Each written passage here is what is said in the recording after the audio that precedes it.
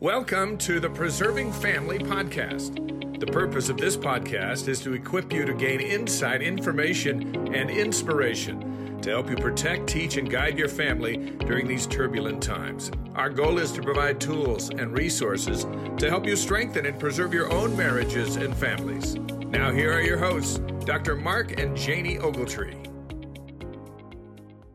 We are so excited to be here today. Thank you for joining us.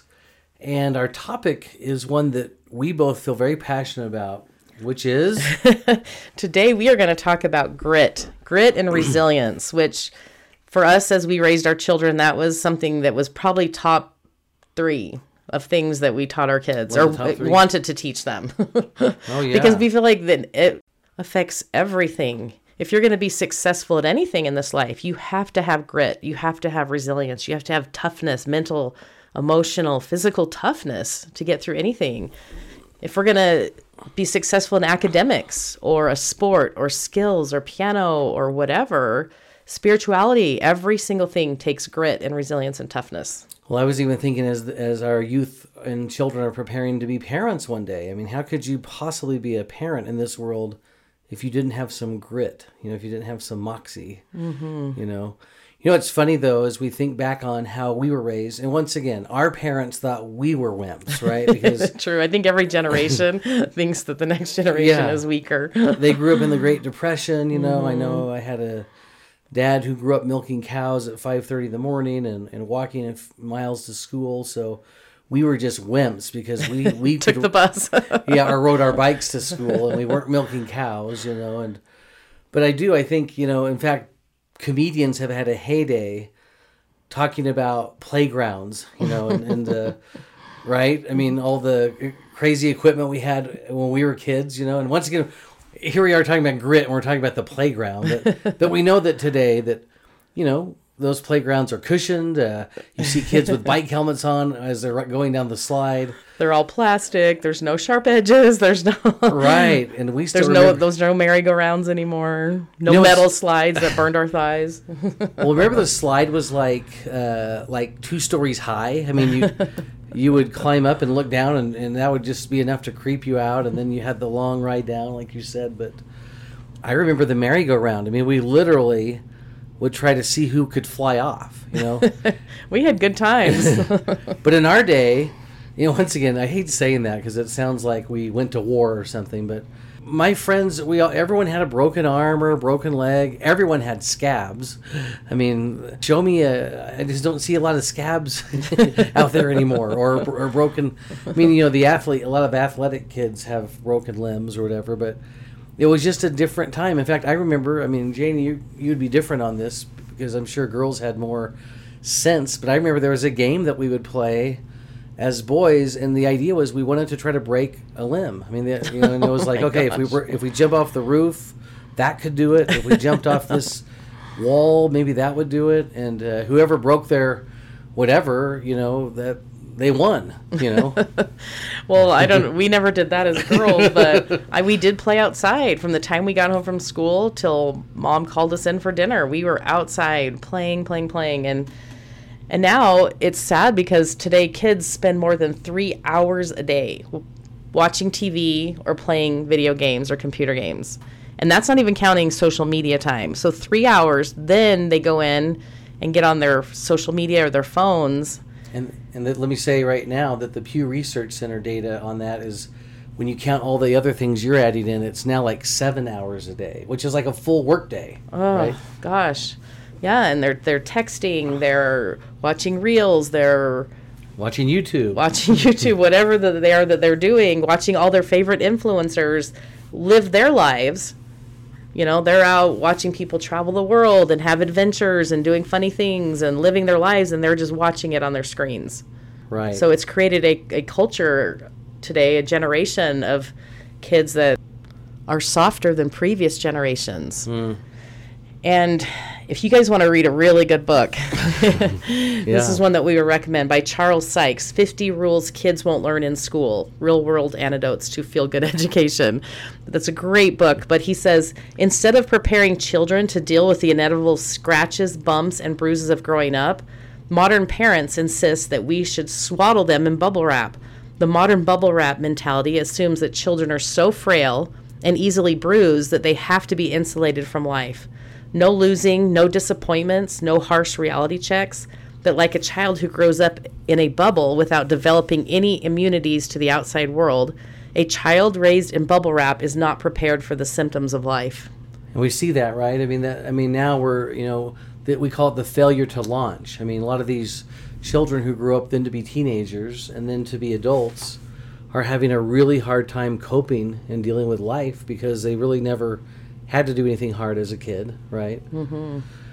And it reminds me, you were talking about outdoor kids, playing outside. And once again, we get it. We understand. There's scary things out there. The media has scared almost every parent that our kid's going to be abducted or something. If we let them play in the front yard. Yeah. Yeah, we don't want to minimize that. We understand that could be a real thing. But we've lost something by having our children become indoor kids, and we've got to figure a way out to deal with that. Now, this next statement we want to share actually comes from another awesome book by Madeline Levine, a great psychologist in the Bay Area of California. Her book is called The Price of Privilege. And really, she talks about how affluence has really ruined children today.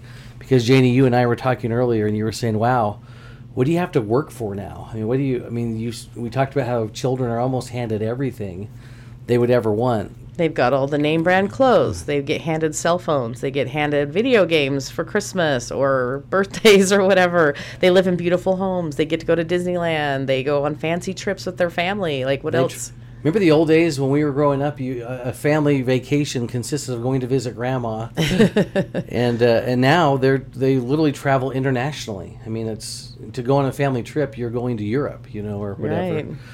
Anyway, back to that statement. Madeline Levine is quoting Dr. David Fassler, who's a child and adolescent psychiatrist and professor of psychiatry at the University of Vermont. But he just says that too many teenagers these days haven't had enough bad things happen to them. And in order for children to learn how to cope with the normal frustrations, with ups and downs, we have to first experience them. And then she said a child cannot possibly develop resilience when their parents are constantly at their side interfering with the development of autonomy, self-management, and coping skills. This reminds me from a gospel perspective, something that Elder Neal A. Maxwell said years ago. And when I say years ago, it was 1975. But you think about that, we're talking 40, 50 years ago now. Those who do too much for their children will soon find that they can do nothing with their children. And then he said, so many children have been so much done for, they are almost done in. Don't you find that humorous almost? That he said that so long ago. I wonder what those kids were so spoiled over in 1975. But that also reminds me of Elder Oaks kind of said something like that in his talk, Good, Better, Best. He said that children and teenagers are being amused to death. Then he said spiritual death or whatever, but yeah, for sure. How about this one from Elder Maxwell? He said that I have no hesitancy, brothers and sisters, in stating that unless checked, permissiveness by the end of its journey will cause humanity to stare in mute disbelief at its awful consequences. So really what we want to talk about here just for a second is, we'll call this principle number 1, but resistance molds and builds character in our children, right? If you take out the idea of working, of doing hard things, that's what made us who we are. And that's what made previous generations who they were, was their work ethic, their ability to do hard things. And if you just think about the analogy of the chicken and the egg, right, is that when chickens are ready to hatch, they have to claw and peck their way out of that shell to get out. But if you just went and broke the egg open, they literally die. They can't, they have to develop those muscles and the strength in order to live. And I think that's how it is with our children, as we take every opportunity away from them that made us strong, that made our forefathers strong. And we take them and we try to have them have this happy, wonderful, carefree life. But in the meantime, they're not developing those coping muscles. That's right. I love that. So many analogies of the farm. We just need to all buy a farm, right, for our families. We do.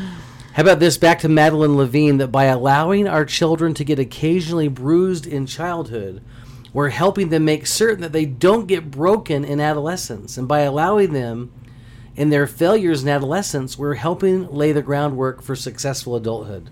They got to have these hard experiences, right? We can't take those away from them. Yeah, as painful as it is for us parents to watch them go through it, it's good. It molds and shapes them and helps strengthen those muscles. Exactly.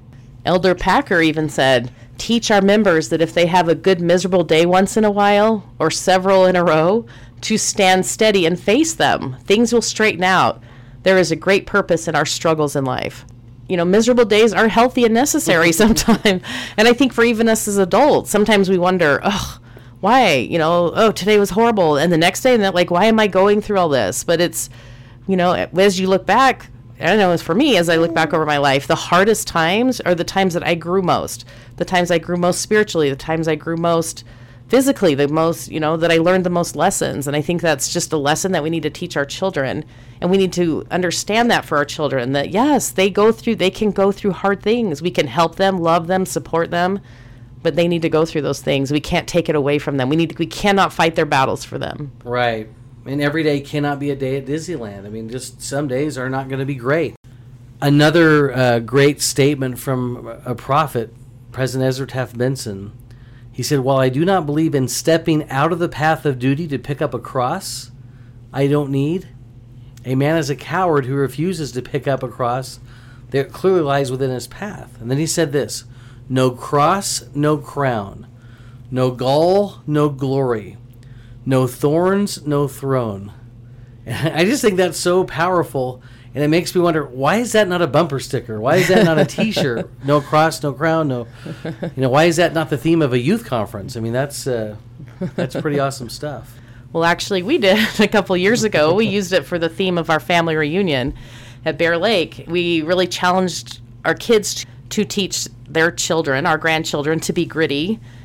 And we gave them this poem called Good Timber by Douglas Mallock, which we love. And we wanted to share it with you because it's really awesome. We challenged our kids to read it or to memorize it, and also our grandchildren to read and memorize a little part of it. And they're pretty young, so it wasn't like they were... Yeah, but they memorized this little tiny paragraph and they got rewarded for it. But we gave them each a framed copy for their home, and I love to see it in their homes because it's just a really profound thing that our family really stands for and stands behind.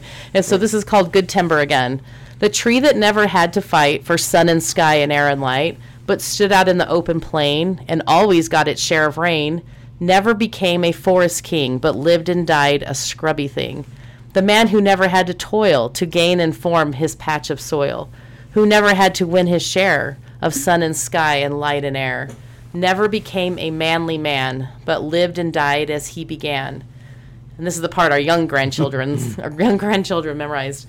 Good timber does not grow with ease. The stronger the wind, the stronger the trees. The further the sky, the greater the length. The more the storm, the more the strength. By sun and cold, by rain and snow, in trees and men, good timbers grow. Where the thickest lies the forest growth, we find the patriarchs of both. And they hold counsel with the stars, whose broken branches show the scars of many winds and much of strife. This is the common law of life. And it really is. Good timber does not grow with ease. And our children don't grow with ease either. So this leads us into what we'll call principle number 2 today, which is, we'll say, just introducing the concept of grit. And many of you are aware of Angela Duckworth's great book on grit. And here in that book, she says this, that grit is passion or perseverance for very long-term goals. Grit is having stamina. Grit is sticking with your future day in and day out, not just for a day, not just for a month, but for years to make that future a reality. There were some other authors who said that grit is that mix of passion, perseverance, and self-discipline that keeps us moving in spite of obstacles. It's not flashy, and that's precisely the point. And I still remember when our son, who was, played college football, that was one of his favorite words. The greatest compliment that he would give a teammate is, he's gritty. Yep, he's gritty. And I really like that. Now, back to Angela Duckworth. She said that grit is working strenuously towards challenges, maintaining effort and interest over the years despite failures, adversity, and plateaus in progress.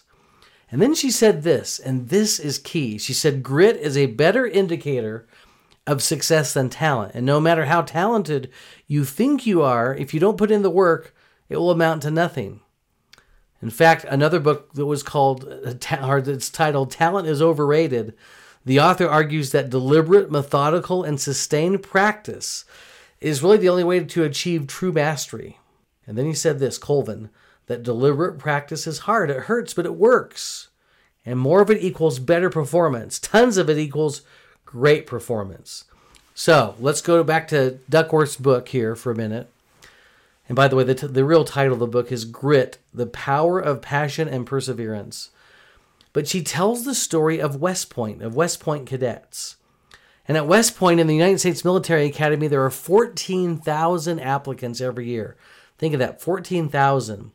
4,000 are able to receive the required nomination, and then 2,500 meet West Point's rigorous academic and physical standards, and then only 1,200. So let's do that again.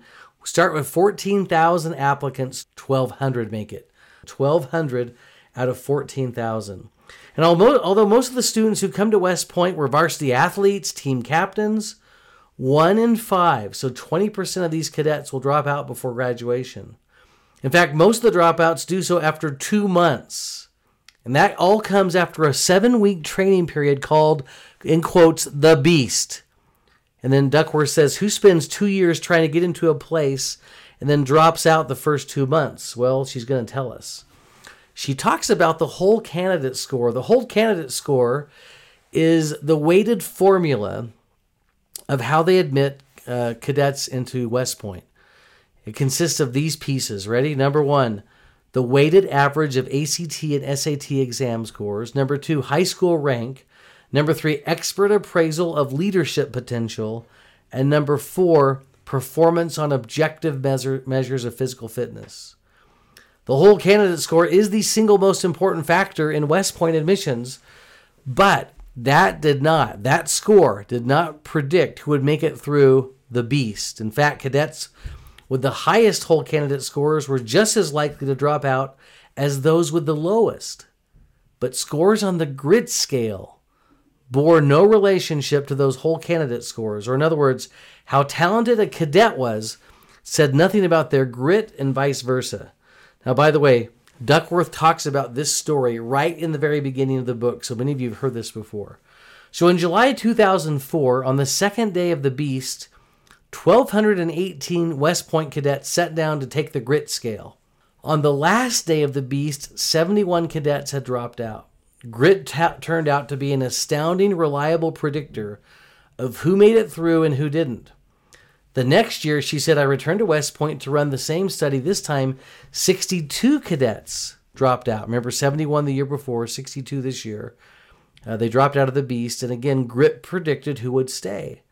So what matters for making it through the Beast? Not your SAT scores, not your high school rank, not your leadership experience, not even your athletic ability, not your whole candidate score at all.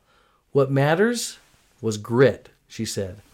And then Duckworth gives a few other examples. In one sales company, she talked about in a 6-month period, 55% of the sales team left, and grit predicted who stayed and who left.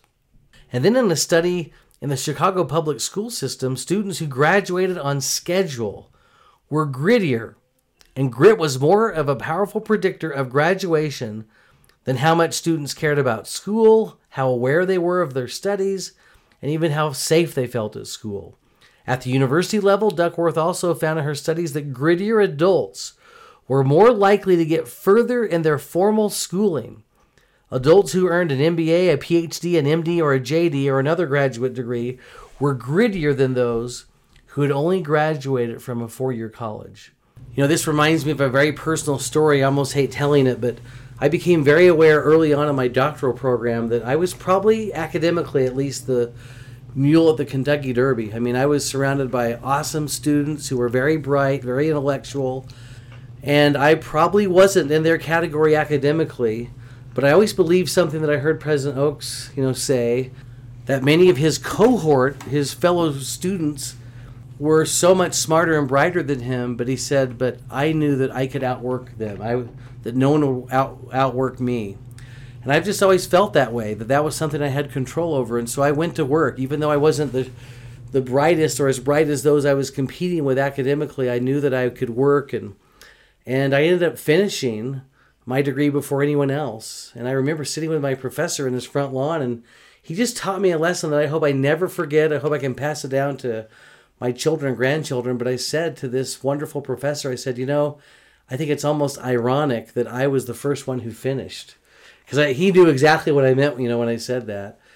And he said, hey, but stop for a minute. Listen to what you're saying. He said, that's a great life lesson right there.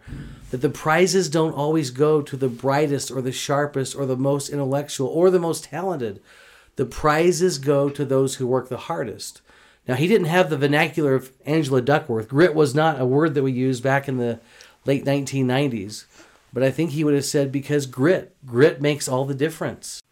That is a great principle, and we definitely have tried to teach our children that no matter what happens, there's always going to be somebody better, smarter, brighter than you, but nobody can outwork you. Right. And we really did push that with our kids. And right. Angela Duckworth teaches kind of this principle. She said, the separation of talent and skill is one of the greatest misunderstood concepts for people who are trying to excel, who have dreams, who want to do things. Talent you have naturally.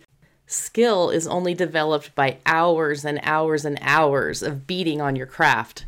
I would add that skill is not the same thing as achievement either.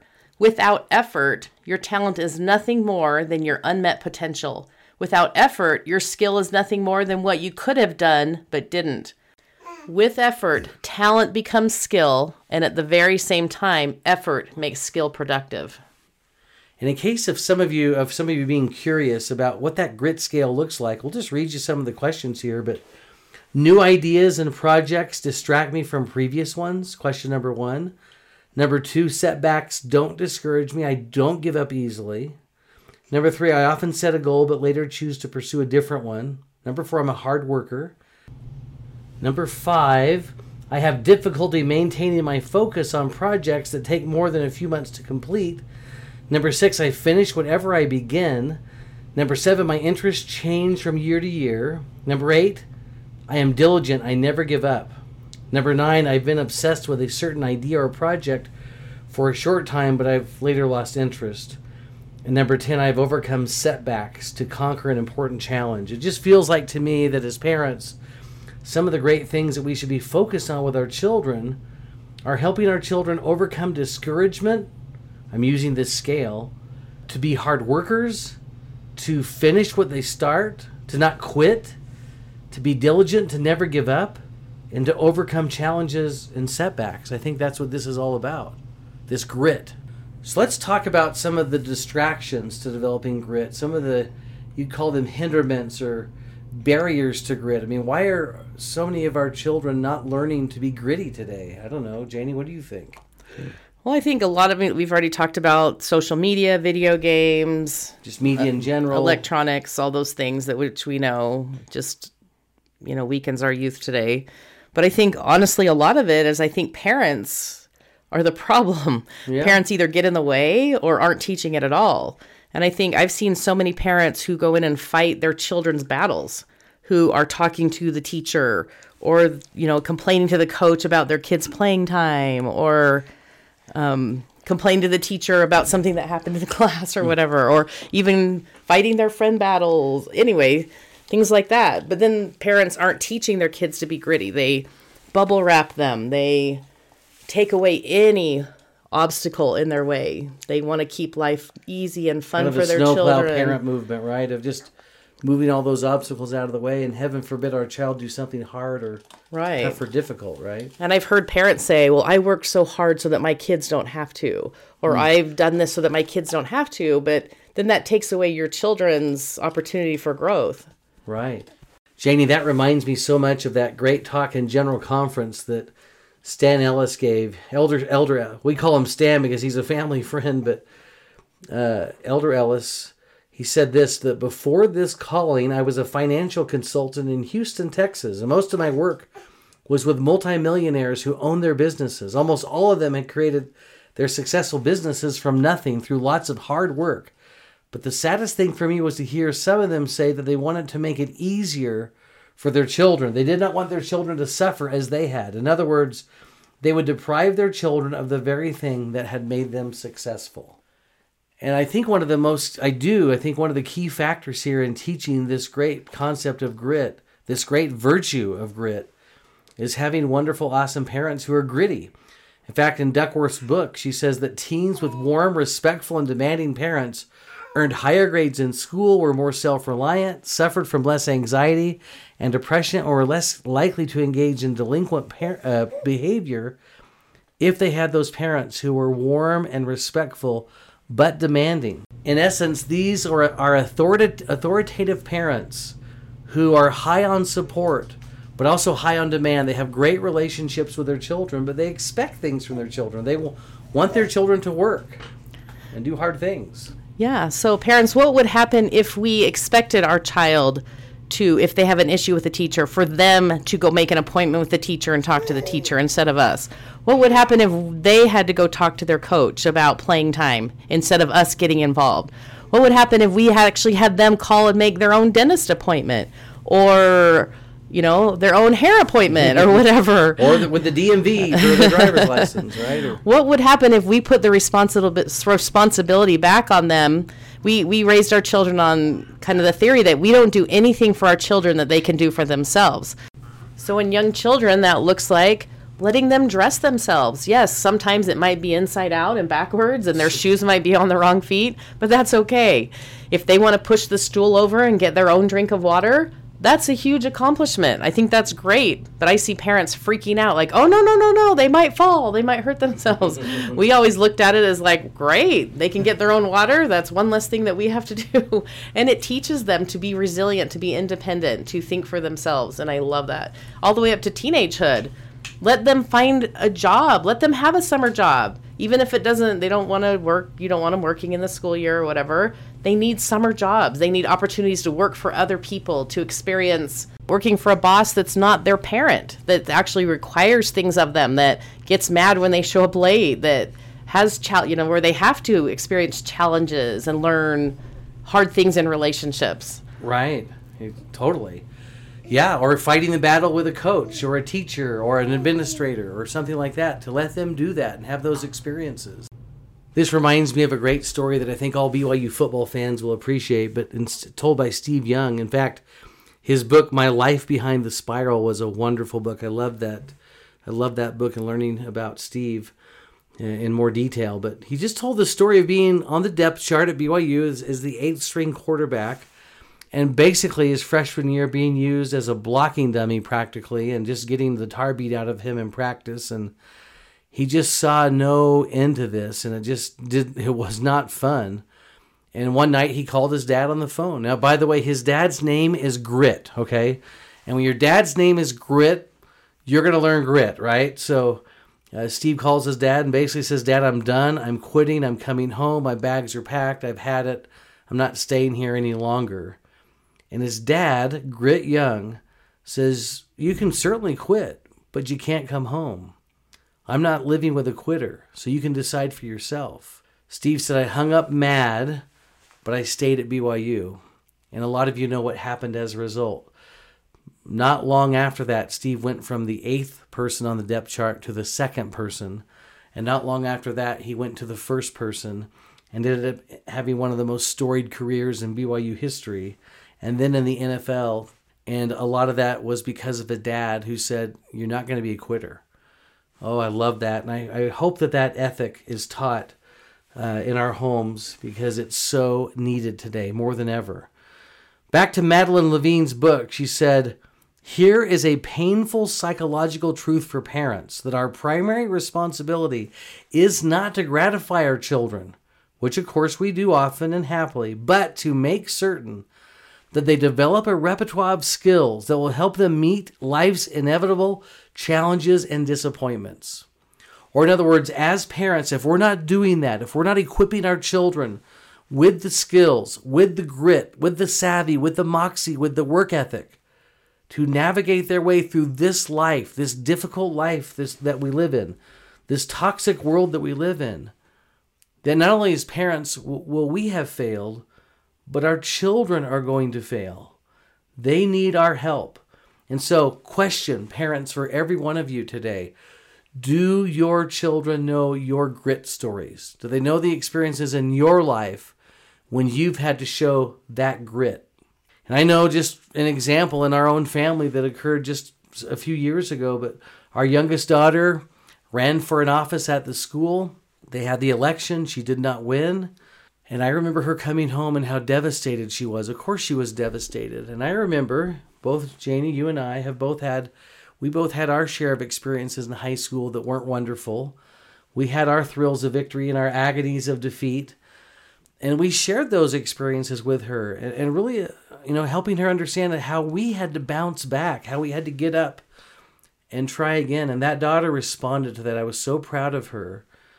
Our daughter Natalie, and sure enough, the next year she won that election. She just did not stay laying down. And we're so proud of her for that. But there are many stories of grit in our lives, many stories that we can be sharing with our children. I think we can share stories from our apostles and prophets when they did hard things, people from the scriptures that did really hard things. We can talk about things from our nation, from the wars, from sports figures, whatever your child's into. Find gritty stories about people that overcame hard things and hard trials. Yeah, and I love those stories, as you mentioned, Janie, of our own ancestors who have done hard, difficult things in their lives. Let's talk for a minute about what a gritty home looks like. Our home life. Yeah, we've just kind of identified a few things maybe that we could work on in our homes to teach our children grit and resilience. Then teaching our children to be tough, to be courageous, to, when they get hurt, to bounce back quickly and not milk the situation or whatever. For a really long time, yeah. We teach our children not to whine and complain about things, to try to find the optimistic view on things, to bounce back after trials. And that's hard. We as adults have a hard time with that. So teaching our children to look for the positive and to try to teach that resilience when hard things do happen. To teach them to have a healthy dose of moxie, so when things go wrong, or even if they do become depressed, how they can kind of pull themselves out of it.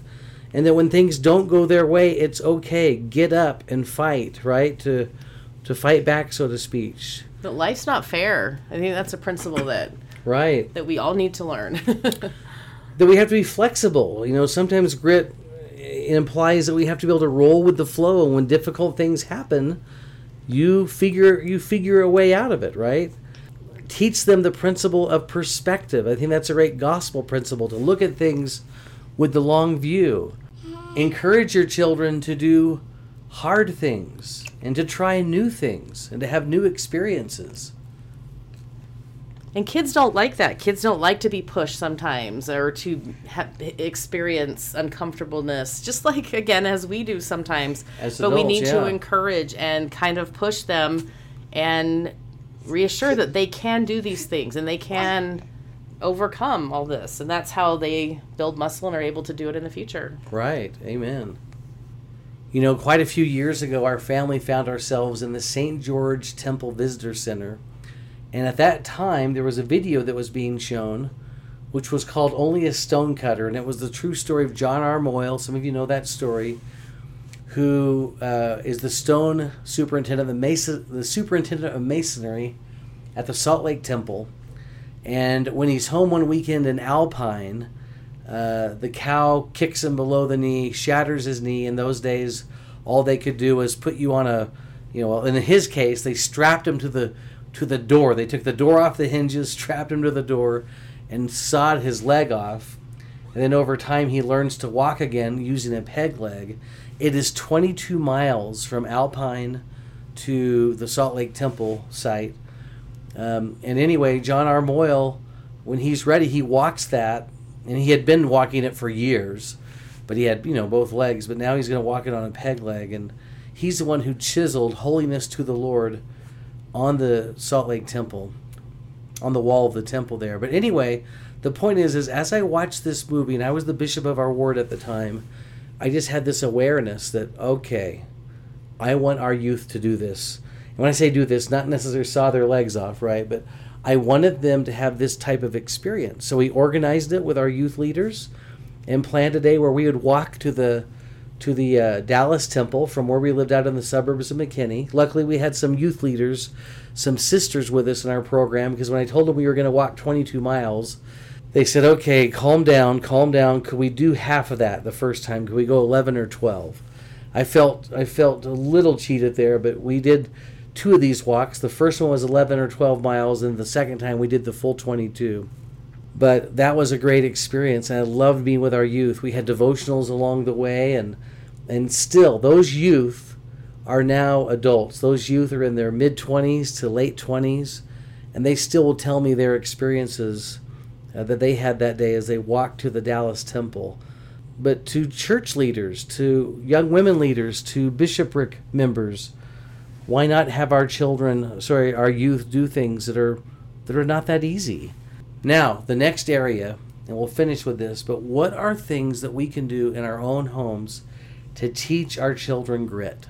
So just to wrap these things up, the 5 ways that we kind of identified to teach our children grit is to teach them using examples from our own lives, the lives of our relatives, the people around us, the people in the gospel, the scriptures, distant relatives, or even our nation. Also, never do anything for your children that they can do for themselves. Teach them early on that they are capable and that they can do what they need to do. Number 3, teach your children and expect them to do hard things. Create challenges. Put challenges in front of them. When natural challenges come, don't get in the way. Let them conquer them. Right. And that's, I think, a challenge as a parent, to also create opportunities, in quotations, and challenges for them. Help them learn skills. Help them, do hard things. Sure. The next one is help your children find things that they are passionate about. What do they like to do? Do they like to do art? Do they love music? Do they love sports? Do they like to bake? Do they like to do domestic things? This is how our children develop self-worth and self-identity and self-esteem. Yes, it's definitely not from size of the home, material possessions, how tan they are, how straight their teeth are, although we may feel that way sometimes, but it really does come from doing hard things. Some of you may remember a story we told a while back of Elder Christofferson when he was a young man, and he was tending the sheep, and it was a winter night, or it was a spring night, but it was a snowy night when those 13 sheep bore lambs. And Elder Christofferson helped those sheep stay alive all through the night, those lambs and their mothers. And his father on the phone the next day says, okay, how many did we lose? And Elder Christofferson was so happy to be able to say, hey, Dad, we didn't lose any of them. We kept them alive. And he was keeping them alive by rubbing them all night long with a gunny sack. Now, this is when he was an elementary school child. And then Elder Christofferson made this great observation. He says, today, he said, self-worth comes from having our children do hard things, not from telling them how wonderful they are. And I think that's a great point. Our final point is helping our children do things that are outside their comfort zone. And I really have to give a shout out to our son, Brandon, and our daughter-in-law, Amanda. Their kids, they just push them to do hard things. And they are so accomplished. These are the most talented kids that I know. They don't always enjoy it. Sometimes they get stressed out. It's hard to learn how to ski. It's hard to learn how to surf. It's hard to learn how to make scrambled eggs or whatever. But I'm so impressed with the way that they push their kids and just encourage them and tell them, no, you can do this. You've got this. You've got this. I'm right here. I can help you. And these kids now, they just jump in and try anything new. They try new food. They try new hobbies. They try new adventures. They jump off cliffs. They surf. I mean, they surf. They do everything. And I really, really appreciate that about their parents, is they just really push, but they encourage them, and they're cheering them on. And their kids are incredibly gritty. They roll with anything. If hard things come up, they just roll with it. They don't whine. They don't complain. I'm really, really impressed, and I have to give that shout out to them. I think another concept on grit is just that it's something that can be taught. It's something that can be developed. It's not either you have it or you don't. Grit is something that can be learned. It could be acquired, and parents can really help with that. Let's finish with something I think is very powerful as we've talked about grit today. And I guess it's this idea of thinking why. Why in the world do our children need grit? Why do they have to be gritty? And I think a lot of it has to do with the days that we're preparing them to live in. We want them to be prepared for that. Now, years ago, Sherry Dew spoke at BYU for a devotional, and she said this, speaking to that generation in 2003, 2004. So this is about a 20-year-old message now, but maybe it's more relevant now. She said, "You've been told countless times that you're a chosen generation reserved for the latter part of the latter days." She quoted President Hinckley at the time, who said that this is the best generation we've ever had. She said, "This is akin to being chosen to run the last leg of a relay where the coach always positions his strongest runner. You were recommended to help run the last leg of the relay that began with Adam and Eve because your premortal spiritual valor indicated that you would have the courage," that's a key right there, that word courage, "and the determination to face the world at its worst, to do combat with the evil one during his heyday, and in spite of it all, to be fearless in building up the kingdom of God." That's who we need, by the way. I'm interjecting now to say that's who we need. We need a generation of young people who are courageous and determined, who want to be leaders and who will be instrumental in building God's kingdom on the earth.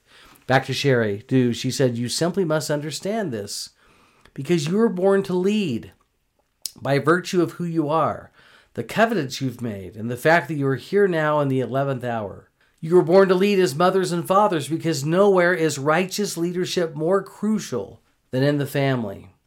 You were born to lead as priesthood and auxiliary leaders, as heads of communities, companies, and even nations. You were born to lead as men and women willing to stand as witnesses of God at all times and in all things and in all places, because that's what a true leader does."